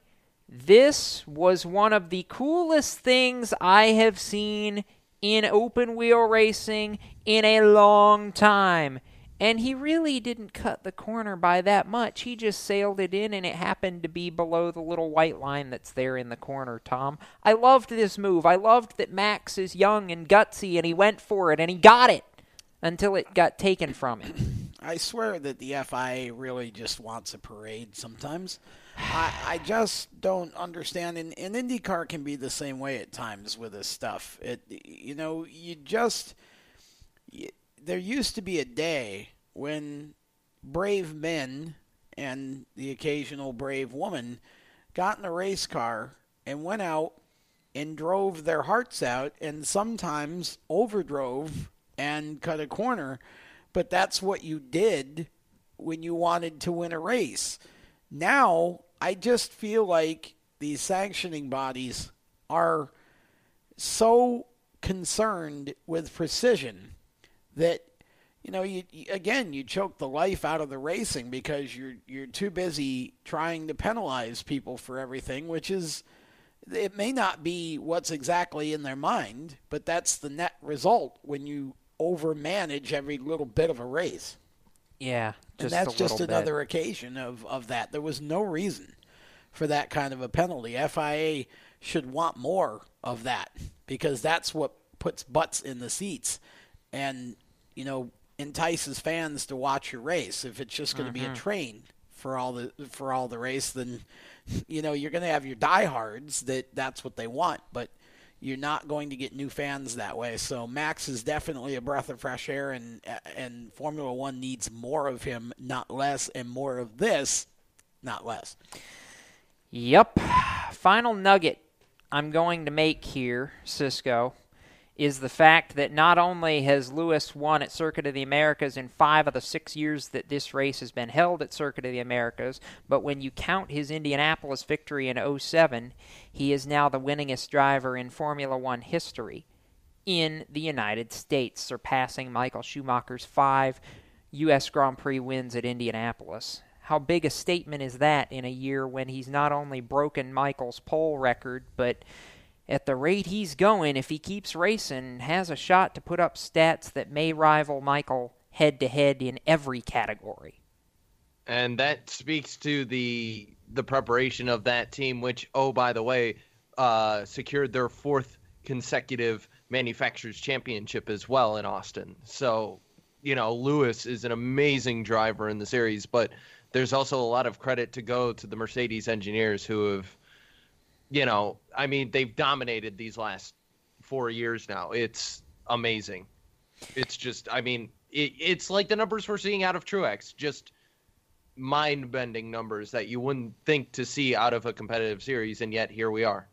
Yeah, I think you can equate the numbers conversation, James, to the next series on the docket, your personal favorite, because Roger Penske has kind of done a lot of that this season in the Virgin Australia Supercars Championship, of which we held the final endurance racing over the weekend, the Gold Coast 600, my personal favorite of the three, no disrespect to Bathurst, but I just love the Gold Coast. And, well, Ford loved the Gold Coast all weekend.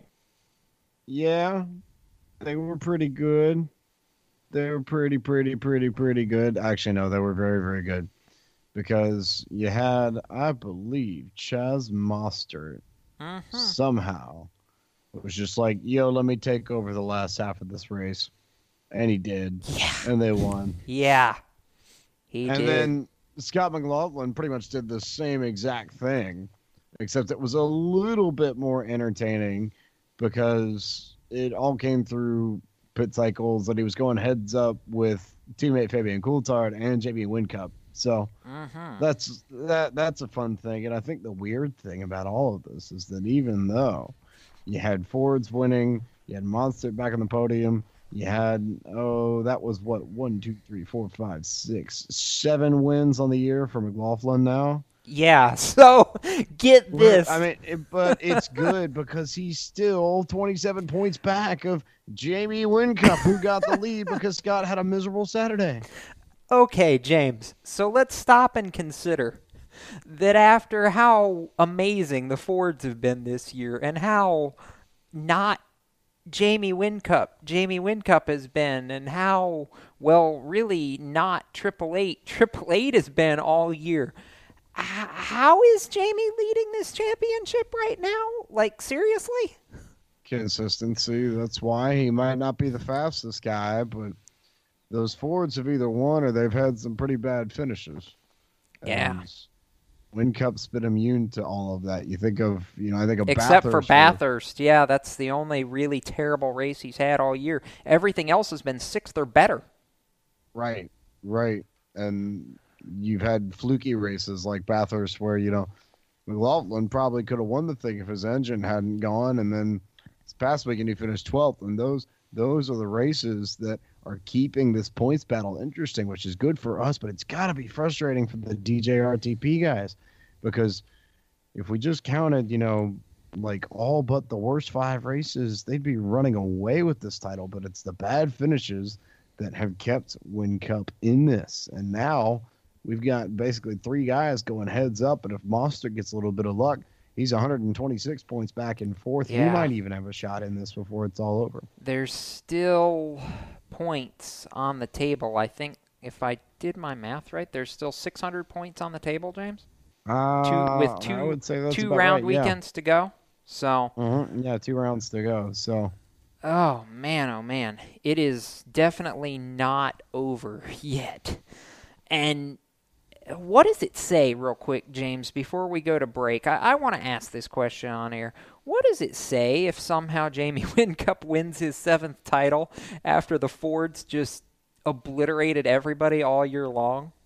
The next year the Fords are going to figure out how to be reliable, and they may go Truex the year after. Okay, yeah, I'll give you that. I mean, they're first, but also third, and fourth. There's a reason why Whincup is the best of this generation.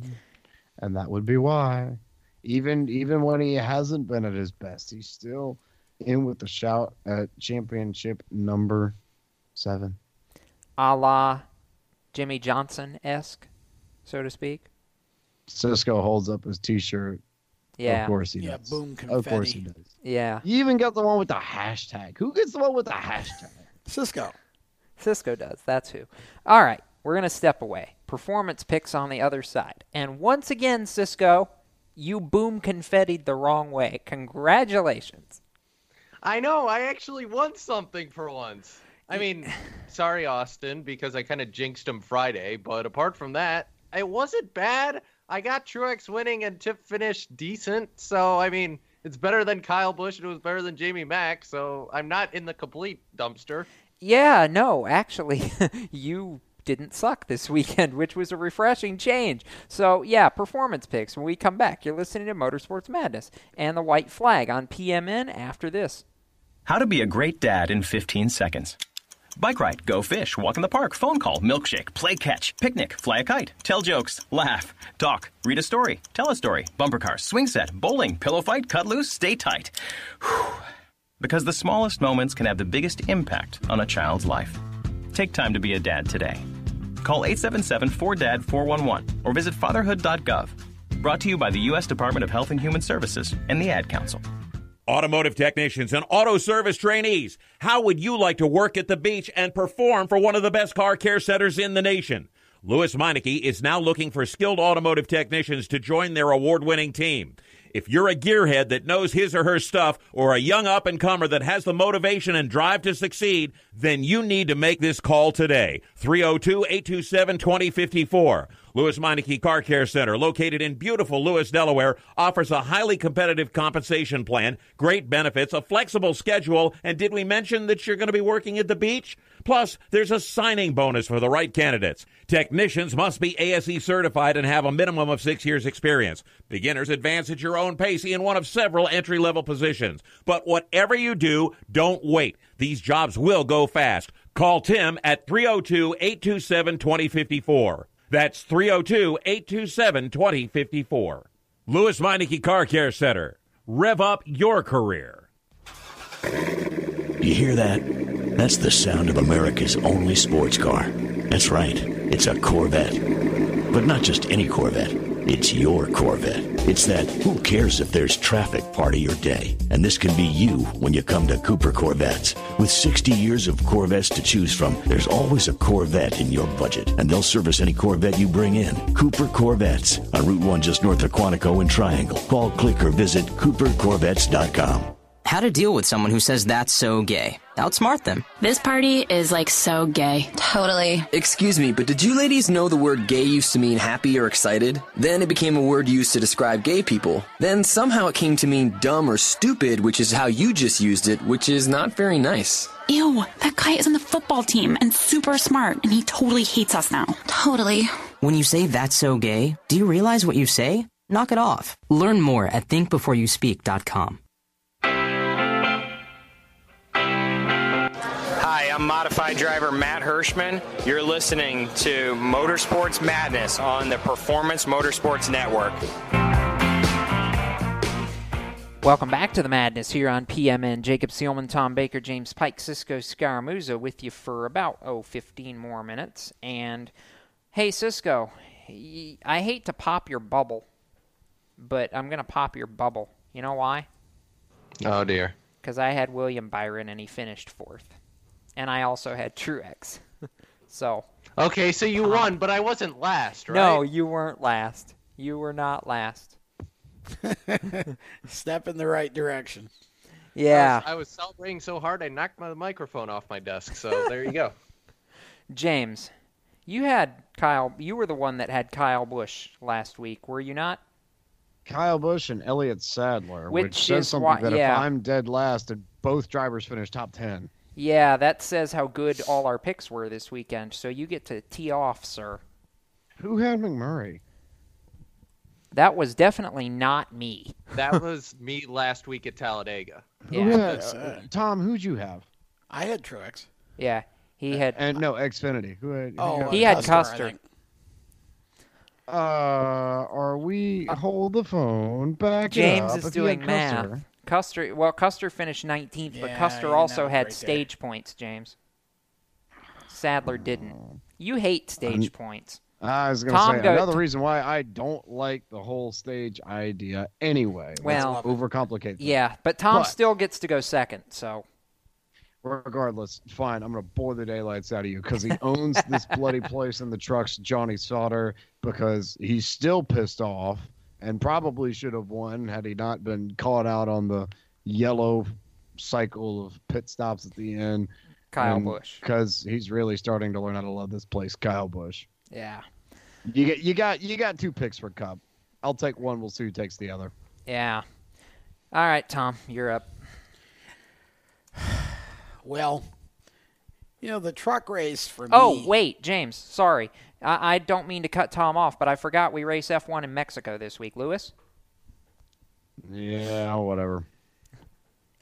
Give me sombreros, and somebody find me a place that sells tortilla chips in Britain, because I can tell you those things are impossible to find, and it's really annoying because I miss them and I want them.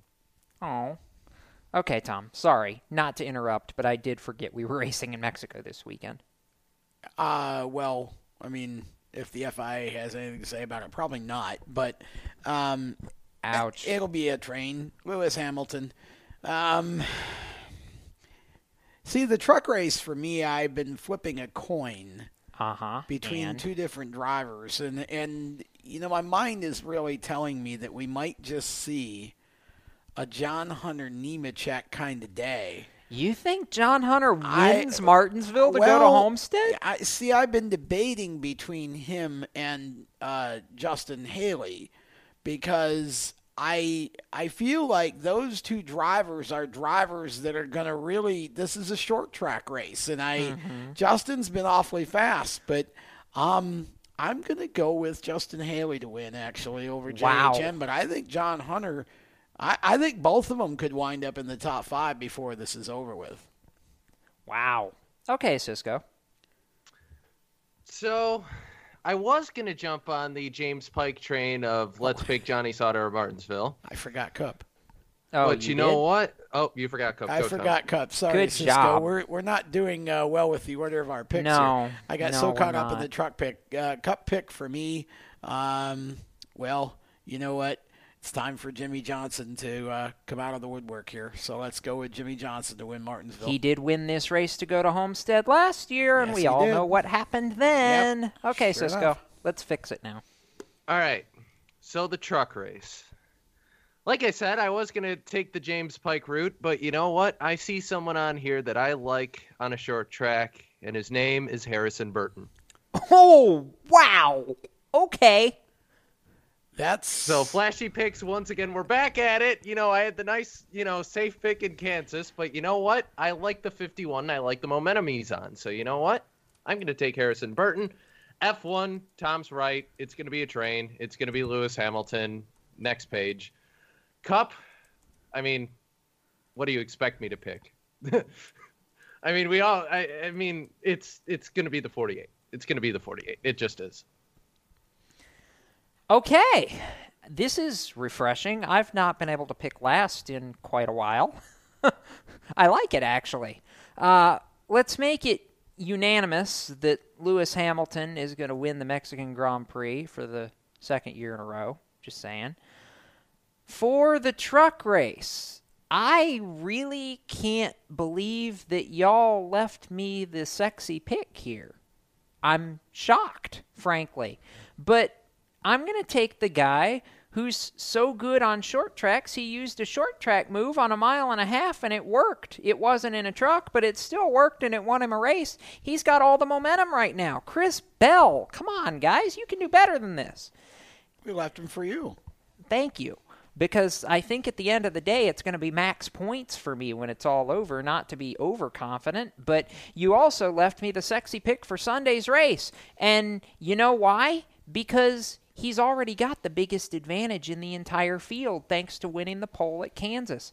The number 1 pit stall at Martinsville is and always will be one of the biggest keys to winning this race at the paperclip. And because of that, I'm taking the 78 to win on something other than 1.5 miles and officially punch his ticket to Homestead. Screw the playoff points. Just saying. Now, James, entry lists and things that are familiar to this show, you have 2 of them. 3 of them, actually. I have 3 of them. I don't know if we know anything about that, or about this rather, but we'll see if I start throwing out some names and seeing if stars, dots can align, all that stuff. Mm-hmm. Also, interesting, I think that nobody picked Brad Keselowski to win who won this the race earlier in the year. Who won the April race and has been one of the top 2 highest scoring drivers in this field, the other being Kyle Busch, in the last 6 races here. And that also goes for the last 5, the last 4, the last 3, and the last 2. They own this place right now. Okay. So, okay. Very, very interesting. Anyway, your point that wasn't related to Brad. How about the number 111 on this entry list, which reads as follows: driver TBA, owner TBA, crew chief Clinton Cram, sponsor Bojangles and Fluidine High Performance. Now, not that it means anything, but it just so happens that a Dawson Cram turned runs 15. Bojangles and Fluidine at the summer shootout, and there's very much, most definitely a family member there. I think Dawson's still under the age requirement, but that something tells me there's gonna be something. There's gonna be something in the future. Wait a minute. I can't. I had a conversation with someone before the show started about this, and yes, that's kind of an intent, but we'll have to see if it happens. But yeah, the intent is for Dawson Cram to make a start at Martinsville in a truck. But again, we'll see. We'll see if it happens. Of note, presume that would be contingent on approval from NASCAR. I think would be something. Though it is worth noting, the very last thing, especially on his Facebook page, is video of him testing a late model at where else? Martinsville. That's a stubble rubber, if you ask me. Yeah, really. Interesting. Stubble rubber? I don't know half the stuff James says sometimes. You know, he's across the pond now. He's picking up these new words. I said that when I was on that side of the pond. Thank you very much. I never heard Fair enough. Okay. Do you not see it? Do you get it now? Lightning round. Big news earlier today. Stuart Haas Racing and Biaggi Den Best Racing, the 98 team in Xfinity for those who go, huh? Who? Are combining forces. The 00 will remain to be driven by Cole Custer in 2018, where what's currently the 41 part-time SHR car becomes the 98 next year. Still driven by Kevin Harvick with Fields and Hunt brothers. This pains me. Do you like the move or not? Because for me, Tom, this hurts my heart because for so long we've seen the 98, at least the last few years, back full-time on the Xfinity Tour, but I heard nothing that suggested that they were going to run more than a few races next year. And for some big names in this sport, that just, it breaks my heart. It really does. I really don't know what to make of this because the first thought that went through my mind is, okay, so we're going to get an Aric Almirola sighting over there, and maybe the car is split between Aric and Kevin. So, does Aric drive the 10 or the 41 or maybe none of the above? And I'm reading too much into it, but it just seemed rather coincidental. I don't know. I guess we'll have to see it. The PR was actually very vague. All it said was the schedule for the car would be announced later, which would tell me that maybe there's more driver sightings to come here. That's why I thought about Aric. So I don't know. We'll see. You would hope. But it's interesting. I like the 98 being an independent because I always enjoyed seeing it run well against the big teams. Now it's kind of part of a big team, but in this day and age, it makes sense. James Sisko, any thoughts? I really don't. I'm kind of with Tom. I couldn't quite piece it together, and I was hoping that somebody here would have a little bit better insight than I do into what's going on here. But I think Tom's probably got the best idea that they're partnering. I think the resource bit I thought was interesting. Yeah. Though I don't think it says any more than kind of the obvious. But to see who takes more races in this car, because I'm not necessarily convinced that if you've got Hunt Brothers backing and you've got Fields backing, and I would imagine if they get the right person, wink, wink, Smith Fields is on there as well, that might not end up being a full-time car with part-time drivers yet. I think that's still very much in the cards, depending on who they get besides Harvick to run it. All I got to say is I hope so, because I would really hate not to see the 98 on track every week in the Xfinity Series. That's been a long-running team and a long-running car, but we've hit a checkered flag, which means we need to get the heck out of Dodge before Hunter yells at me for going over my time. So thanks to Mike Garrity, Megan Kolb, our social media partners at 3 Wide Life, as well as Bob Steele, Sue Mason, and all the staff at PMN for making this show possible and helping us to stay on the air every week. We'll be back next Monday at 7 p.m. Eastern for another round of Motorsports Madness. Until then, keep it off the wall, and if you're going to Martinsville this weekend, we might just see you at the racetrack, folks. Till we meet again. You've been listening to Motorsports Madness with the Race Chaser Online crew. Stay tuned to Performance Motorsports Network for more race talk. For the latest motorsports news, visit racechaseronline.com.